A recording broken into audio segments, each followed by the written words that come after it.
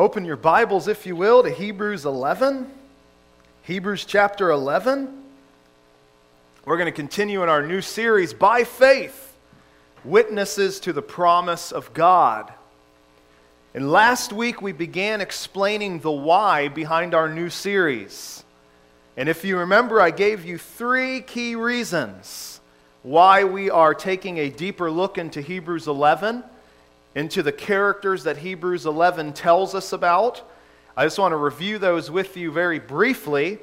The first reason we looked at last week is I want the Scriptures to spur you on to faith living in its proper context. We're going to look over the next several weeks and months at how we are to conduct our lives in the context of faith.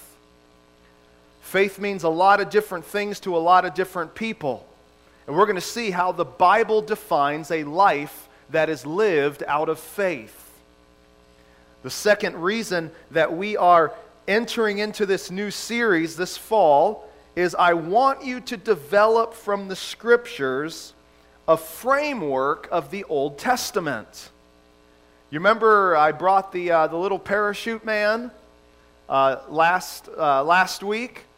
And a lot of times, kind of like the parachute man, you throw him up and he just lands wherever you've thrown him. We treat the Bible that way. We rip the Bible stories away from the context of the Bible, and we don't really understand the importance and the meaning of the stories of the Bible because they're not in a context. So we are going to look at key stories in the Old Testament that point to a greater reality, that reality being Christ and how we are to live in light of Christ. Don just read this morning a whole list of Bible characters. And we have this morning, we have individuals here that are on all sorts of different spectrums of Bible understanding. For some of you, man, you've heard these stories over and over and over again ever since you were knee-high, raised in church, in Sunday school. Well, this is going to be for you because many times we develop wrong contexts, throwing up that parachute man, we develop wrong context of understanding of why God gives us those stories in the Bible. And for some others of you, man, these stories are brand new. You're not familiar with guys like Noah or guys like Abraham or guys like Enoch. Who in the world is Enoch, right?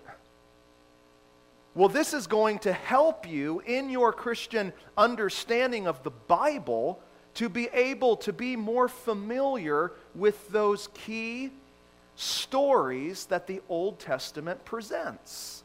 And not only to be more familiar with them, but to be able to read them from the Old Testament and to have a greater idea of what they are pointing to when we come to the New Testament. Third reason that we discussed last week of why we are looking at this series is I desire and I want the Scriptures in you to develop in you a biblical worldview in which to live. We need to develop a biblical worldview in which to live. And again, discussed last week that we're not just talking about an issues-oriented Christian life. A lot of times as Christians, we're keen on the issues, but not the understanding behind the issues. We know what stands, or hopefully we know what stands should be taken regarding issues like abortion or like homosexuality or like all of those hot-button issues in our culture today. But a biblical worldview just doesn't stop with issues. In fact, issues is simply the fruits of a biblical worldview. Listen to probably one of the simplest and best definitions of what it means for a Christian to live out of a biblical worldview that I have read. This is from Jim Hamilton from his Revelation commentary. He talks about this biblical worldview. This is what Christians need. He says, we need to be able to look at the world, filter it through the whole Bible, and then describe the world that we have seen the way the Bible describes it. This is what it means to have a biblical world view. Let me repeat that once again.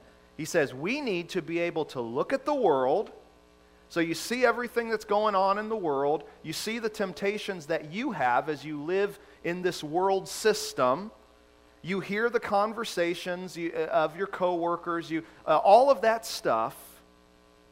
So we look at the world, and here's the second step. We then filter it through the whole Bible. Now, to be able to do that means that we have to have an understanding of the Bible. But we filter what we see, hear, observe, or even we're tempted with, that we know those things aren't right. We filter it through the whole Bible, and from that we describe the world that we have seen the way the Bible describes it. So the Scriptures are to be so flowing in our hearts and minds that we are able to view the world system, to view the things we see. Take that back to our mind that has the Word of God flowing through it, and to be able to filter what we see so that we do not become deceived. This is what it means to have a biblical worldview. So as we go into this series, we're going to go on a journey back and forth from the New Testament in Hebrews to the Old Testament to discover what it means to walk in faith, to persevere in faith, and to live in light of Jesus and His promises that He has come to fulfill. And what we're going to see in Hebrews 11 is this key thought, that a faith that testifies is a faith in action. Let's say that together. A faith that testifies is a faith in action. Each one of these Bible characters that we read of in Hebrews 11 is their actions do not exemplify them as people. We're going to talk about this in this series.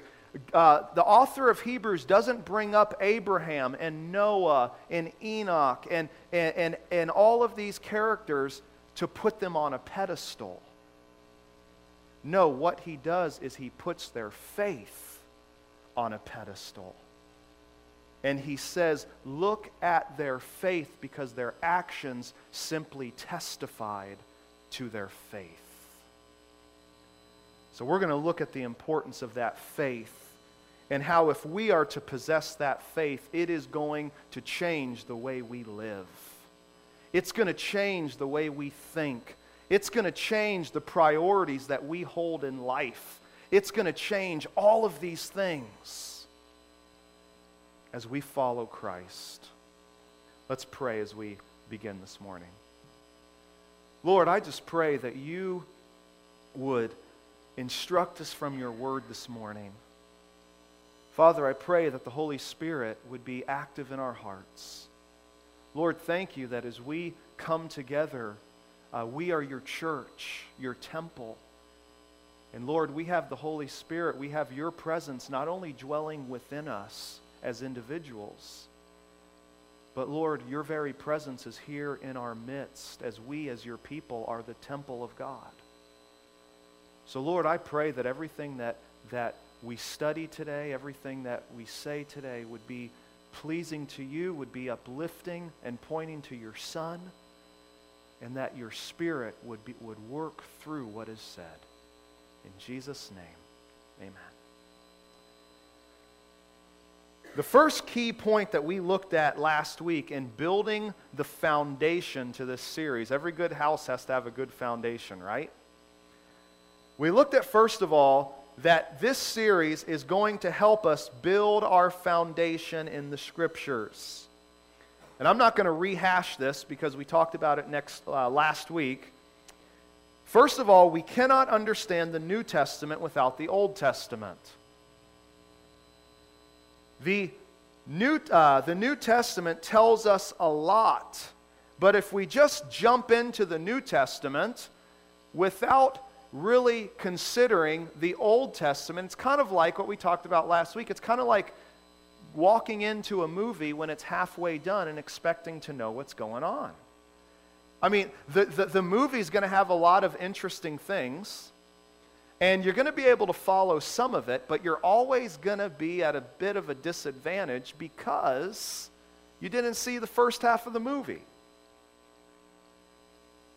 Similarly, we cannot understand the New Testament without the Old Testament. We can't say that the Old Testament is unimportant and the New Testament is where it's all at. The two go together, and similarly, we talked about last week that we cannot understand the Old Testament without the New Testament. We need both. We need the New Testament to help us to interpret the things we read in the Old Testament. Remember, we talked about the Old Testament ends on a to-be-continued note. The promises God gave haven't been fulfilled yet. The people of God are left in captivity, and we're wondering what's going to happen.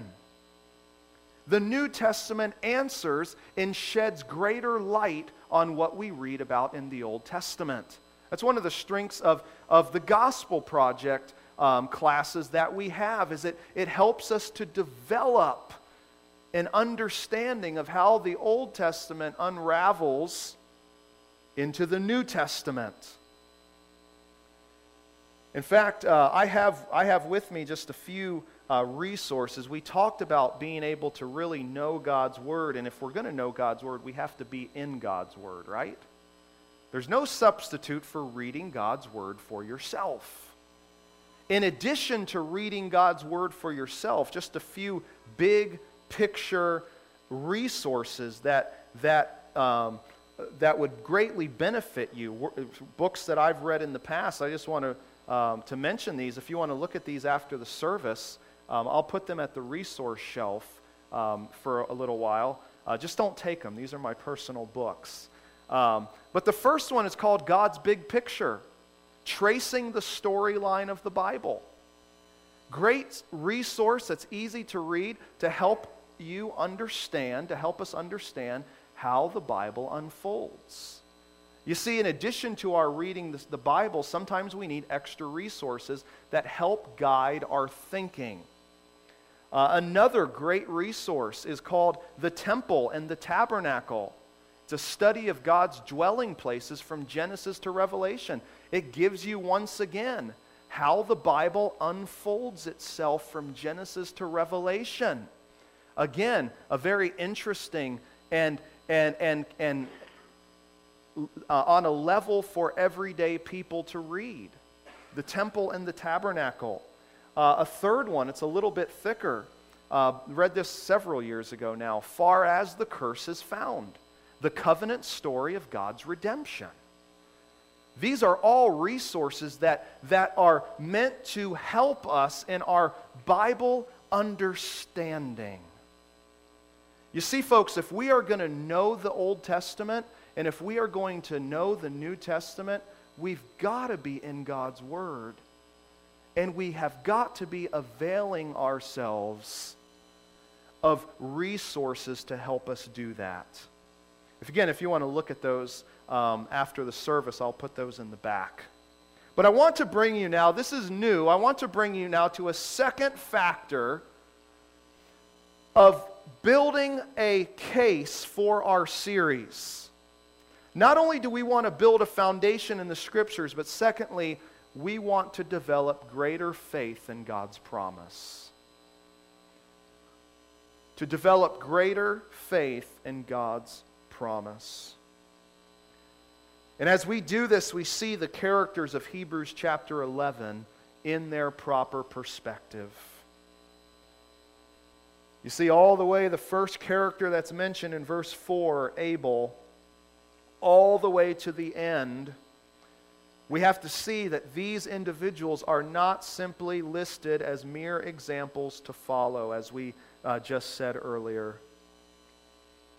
In fact, if you're in Hebrews 11, flip over just a few pages to Hebrews chapter 6.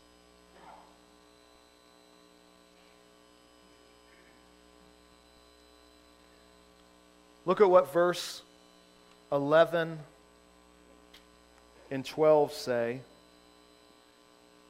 The author of Hebrews says, "We desire each one of you to show the same earnestness, to have the full assurance of hope until the end." Man, isn't that what we're called to in our Christian life? To be earnest about Christ, about our faith. To have the assurance of hope until the end. That we don't just die out halfway through the race, that we persevere in the faith through the strength that Christ provides. And then look what he says in verse 12, "So that you may not be sluggish, but imitators of those who through faith and patience inherit the promises." You see, we are not to be sluggish. How many of you today are feeling sluggish in your Christian life right now? How many of you today are feeling like, you know what, I want to throw in the towel? You know what, there's more questions than answers right now. There's more stress than joy. There's more heartache than peace. I want to throw in the towel. You're sluggish. And I wonder how much of that is tied into what we read in verse 11, that we have forgotten the full assurance of hope that we have as followers of Jesus. But no, our calling is to be imitators of those who through faith and patience inherit the promises.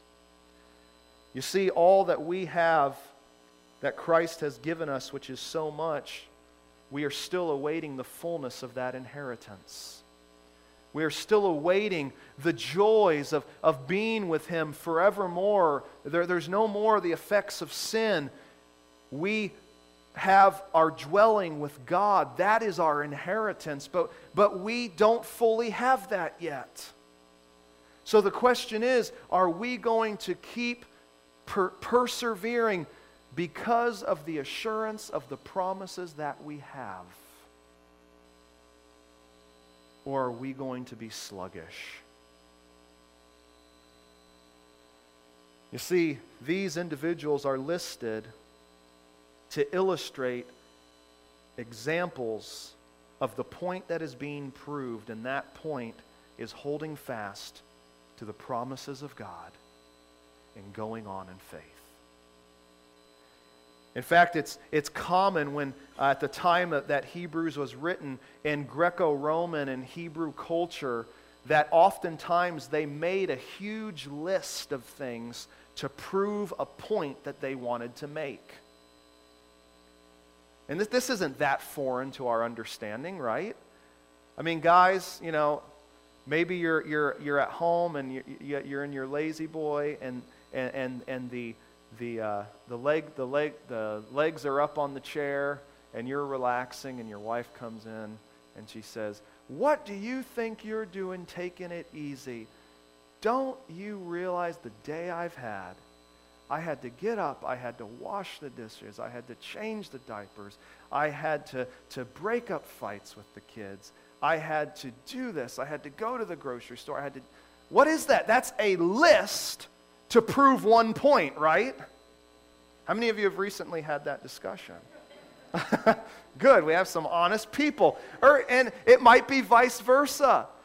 The husband comes in and the things aren't in order or supper's not on the table and we as men can have the wrong attitudes. And we can say, "You know what?" Or the kids are acting up and we say to the kids or to our spouse or whatever the case is, "I was at work, I had this stress, I had to get this done, I had this deadline, I had that. Do your kids, does your spouse really need to know the whole list that was given No, but you are using that list to prove a single point. And that's what we see in Hebrews 11. That we have this whole grocery list of individuals, and that whole list of individuals is made to prove a single point. That we must follow in the footsteps of faith.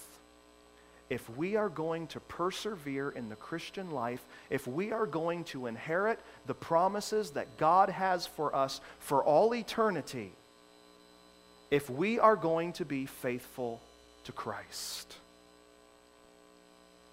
So as we read these stories, we are going to put on that biblical perspective, that sieve in which we read these stories through the purpose in which they are given.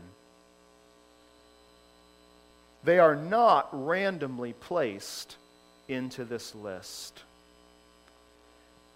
You see, they each to a greater or lesser degree illustrate the exhortation, the challenge that is given to us in Hebrews. So for instance, you look at Hebrews 11. Verse 4 starts out by saying, "By faith Abel offered to God a more acceptable sacrifice than Cain."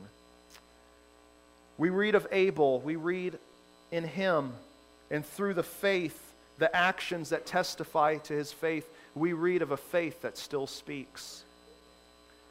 In verse 5, we read of Enoch, and we see Enoch has a faith that pleases.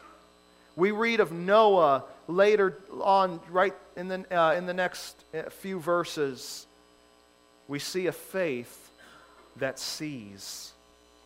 We later read of Abraham. We see a faith that is looking for a city, that is looking for a greater reality than he can see at the point in time that he left everything. As he offers his son Isaac, we read that he had a faith in the hope of the resurrection. When we read of Sarah, his wife, we see a faith in the very faithfulness of God to accomplish his promises. When we read of the patriarchs that are listed in Hebrews 11, we read of how those individuals appropriated that faith for themselves in their life. When you read of Moses, you read of a faith that set his eyes on a greater reward than what was right before him. I mean, my goodness, you talk about a guy that had all of the riches at his disposal. I mean, he was the son of the Pharaoh. He had the wealth, the riches of this world. But what happens? By faith, the Bible says, he set those things aside, being willing to be counted among God's people. And folks, this faith that was exercised so long ago in the Old Testament, the promises that were given to these Old Testament figures were simply given in its seed form. That seed had not sprouted. There was no evidence. There was no flowering of that seed. There was none of that. But they understood in seed form that God was holding out promises of something greater to come for his people. And that caused them to continue to turn their backs on that which was contrary to God. That comfort, that ease, those riches, they were enabled to go by faith, because in faith they latched on to who God was and what his promises were. Folks, what excuse do we have today? That seed that was planted in the Old Testament, it has sprung up, it has grown, it has budded, and it is bearing forth fruit. Christ has come. We look back at the promises with the understanding of what came, who came, what that has accomplished, and what we are awaiting for at Christ's return. what excuse do we have to do what Hebrews 6 warns us of being sluggish? When we read of individuals who only had the promise in a seed form, and man, they exercise faith. And here's where the good news is. Each one of those characters that we read about in the Bible, they weren't perfect. They failed. And that's why we don't look to them as individuals as our sole example, because they were imperfect like we were. But the faith they demonstrate points us to Jesus. Folks, we today are simply left without excuse. But I also want you to notice something else. I want you to notice the order, the way that this list in Hebrews 11 is set out for us, because it's going to greatly help us as we go through these different characters of the Bible. I want you to notice the layout of what the author of Hebrews says, the layout of his argument. In chapter 11, he gives us examples of faith and perseverance, and notice that he starts in verse 3. By faith we understand that the universe was created by the word of God, so that what is seen was not made out of things that are visible. We're going to talk about that next week and what implications that has for our lives. But it starts out at creation. And then all of a sudden, we're given these examples of faith and perseverance throughout the rest of Hebrews 11. And remember, we don't have chapter divisions. Those were put in after God's word was written. Those were put in to help us read. So don't think that Hebrews 11 and Hebrews 12 are just distinct and have nothing to do with each other. No, you read right on into Hebrews 12, and where does that bring us?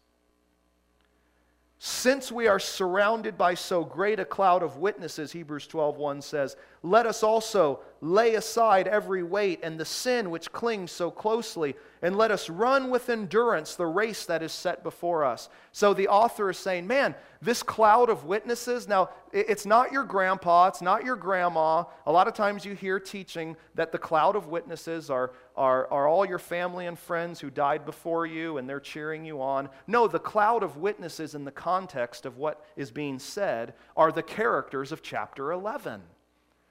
We have a cloud of individuals that have testified that this Christian life is worth persevering in by God's power because of the promise of the inheritance that God has for His people.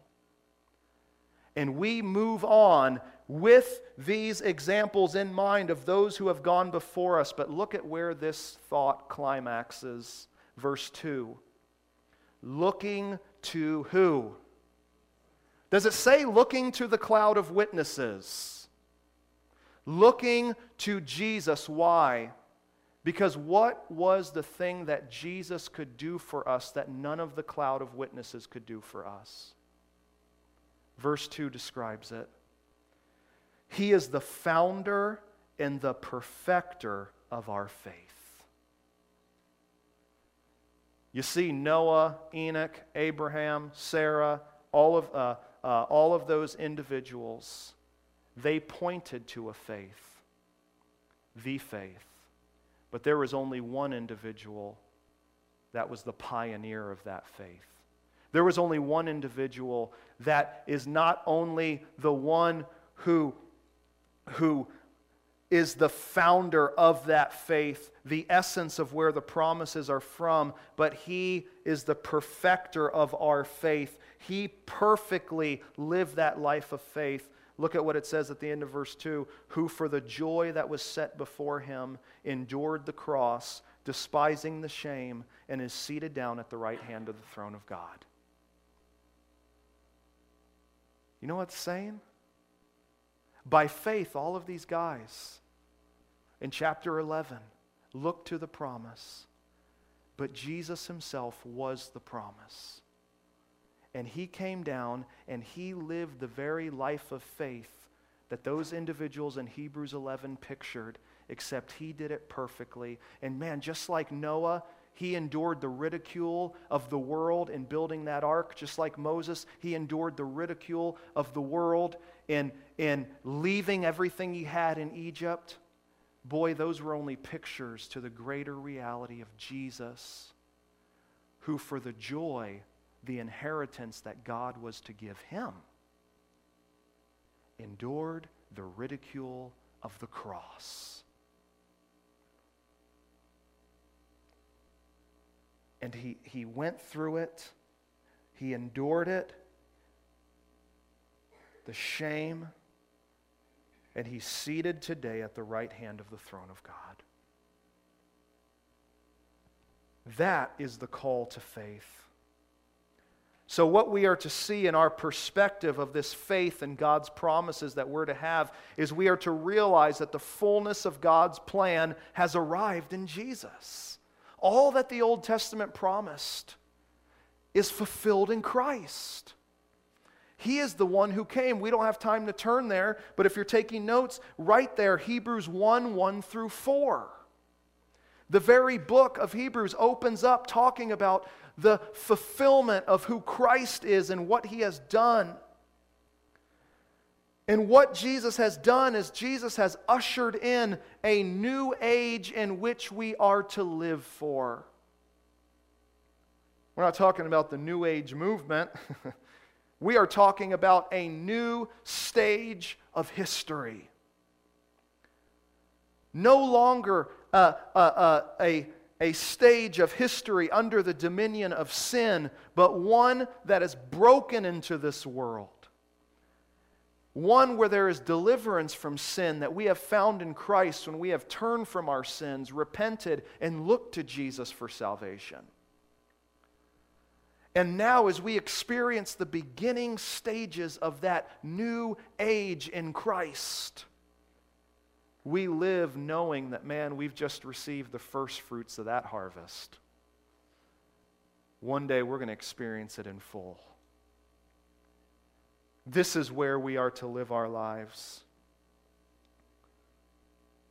You see, this sure hope is to dictate our lives and our actions as we persevere in faith, just as it did the saints of the Old Testament.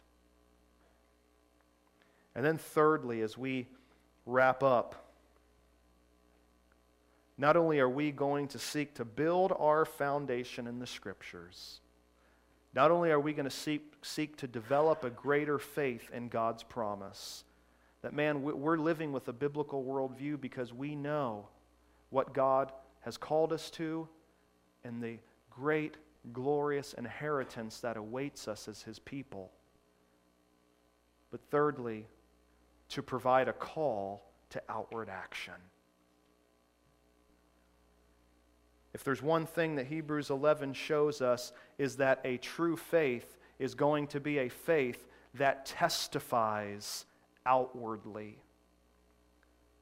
That's why James says faith without works is dead. Have you ever thought, well, do Paul and James contradict each other?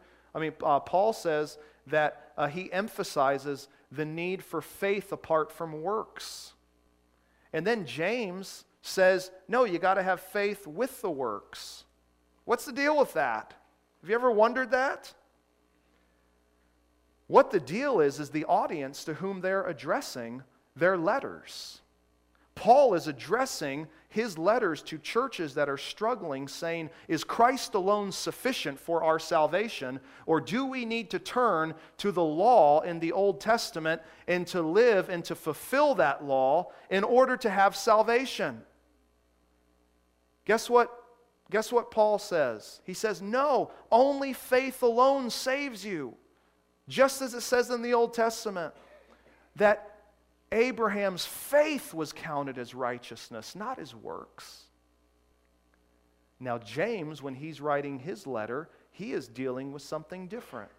He is dealing with individuals, mainly Jewish individuals, that they are having the attitude, oh, well, I come by faith to Christ, so therefore my faith, I don't need to do anything else. I'm just going to sit back and I'm going to serve myself and I'm going to indulge in self and I'm just going to let my lip service be enough. James, in dealing with a different situation, says to his readers, you claim to have faith, but your faith is absent if it is not overflowing into your actions. And folks, that is why, without being a judge of anyone's heart, without trying to play God, we should not take someone that simply says that they are a believer, we should not take that simply at face value. Because there is a work in the heart that manifests itself outwardly if true faith is present. And that outward manifestation may be something as simple as deep conviction of sin, because no believer can be living for themselves and be happy. You just don't read it in Scripture. If someone is professing Christ, and man, there's no conviction, there's no desire for the things of God, there's nothing. Not only does James, but the book of Hebrews tells us that faith is dead. That faith is not present.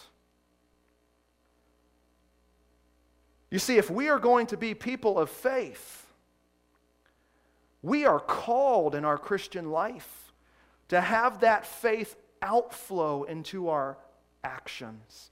And that's not a legalistic message that you need to do. That is saying that we are to draw upon God and the assurance and the promises that He has given us, and let that motivate our hearts to service. You see, the outward call to action that our faith brings to us is it brings us an inward and an outward dependence on Christ. We already talked about Hebrews 12:2, looking unto Jesus, the founder and perfecter of our faith. Do you notice how there's an inward and an outward call there? The inward call is that we look to Jesus as our example, the assurance that not only has He started the work of faith, not only by Him completing that work of faith, but by Him giving us faith in Himself. And He's going to perfect that faith because He perfectly lived the life of faith. So therefore, let us run outward. There is no inward without and also a call to the outward, but both of them are stemmed upon a deep dependence on Christ. Folks, just as I can't get up here in the strength of the flesh and have an outward dependence on self, so I cannot, in the privacy of life, have an outward dependence on self to live the Christian life on a daily basis, and neither can you.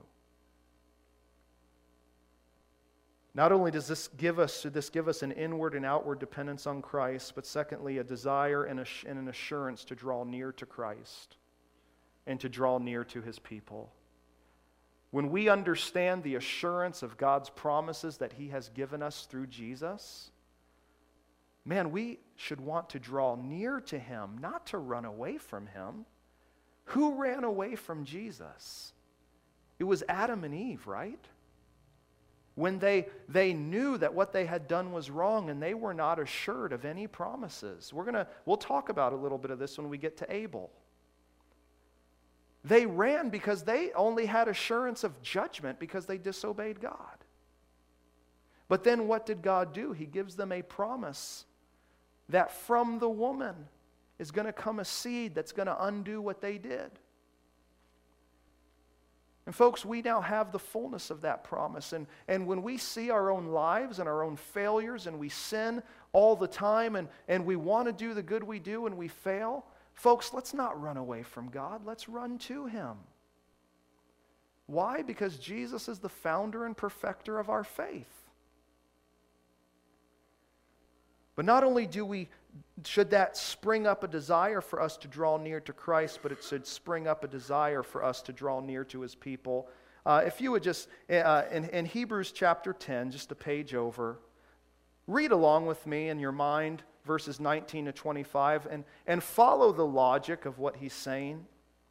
Therefore, brothers, since we have confidence to enter the holy places by the blood of Jesus, by the new and living way that he opened for us through the curtain, that is, through his flesh.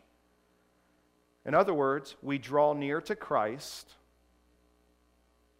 And since we have a great high priest over the house of God, let us draw near with a true heart and full assurance of faith, with our hearts sprinkled clean from an evil conscience, and our bodies washed with pure water. Let us hold fast the confession of our hope without wavering, for he who promised is faithful. And then notice what it says. And let us consider how to stir up one another to love and good works, not neglecting to meet together as is the habit of some, but encouraging one another, and all the more as what? You see the day drawing near. Folks, if faith is doing its proper work in our hearts, we are going to want to draw near, to consider how to spur one another to love and good works, not neglecting to meet together. If there's a desire to separate from the people of God, there is a spiritual problem in the heart. How easy it is for God's people to drift. And the outworking of that so often is, you know what? I don't need to be with God's people. You know what? I can listen to the radio. I can watch that TV service. I can go online. And we start to drift from God's people. But listen, we are living in light of the new age that has come in Christ, where the curse is lifted, where there is a new heaven, a new earth, where we are together forever with the Lord. And the Bible says that in light of that day drawing near, we are to be encouraging each other. Just two more and I'm done. This call to provide an outward call to action. Not only is it an inward and outward dependence on Christ, a desire and assurance to draw near to Christ and to his people, it starts to manifest itself with an unsettledness with the things of this world. You see, the whole reason that the author of Hebrews gives us chapter 11 is because these believers were trapped with a temporal, earthly mindset. They wanted to cling to that which had passed away. The old covenant, how God worked with his people before Jesus. They wanted to cling to something that had passed away.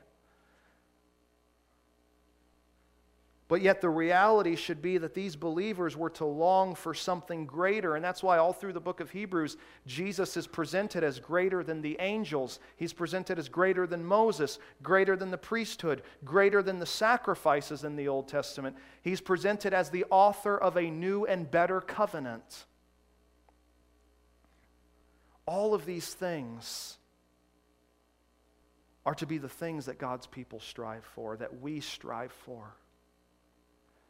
But how many times are we like these people in the book of Hebrews that were tempted to cling to that which was passing away? Man, we cling to the earth's riches. We cling to this world's pleasures. We cling to the comforts of this life when we know that God is calling us into something more. Will we answer that call? Is God doing a work in your heart that he is unsettling things in your life?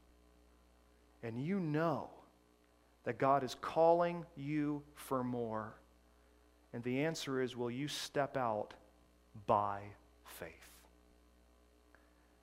Last but not least, as we've emphasized throughout this morning, this outward call to action produces in itself a desire to live in light of the promises of God. Hebrews 11, 39 through 40, the end of this passage reads, and all these guys that were mentioned, Though commended through their faith, they did not receive what was promised, since God had provided something better for us, that apart from us they should not be made perfect. You know what that's telling us? That they saw the promises from afar. But God knows that there was more of His people yet to come. And they lived their life in faith. They looked to the promises of God, but they did not receive them. Why? Because God had more people to gain for Himself. That's me and you. Amen? That apart from us, they would not be perfected. That apart from us, they would not receive the final inheritance that was promised to them, because it is likewise promised to us. And as we go out into this world, as we go out into our neighborhoods, as we go out to our families, and we talk to our children that do not know the Lord, we try to raise them and bring them up in the ways of the Lord, we keep in mind that we desire that God's full gathering of His people take place. Because they are called to be partakers of the promises of God just as we are. And man, we are to live for that reality.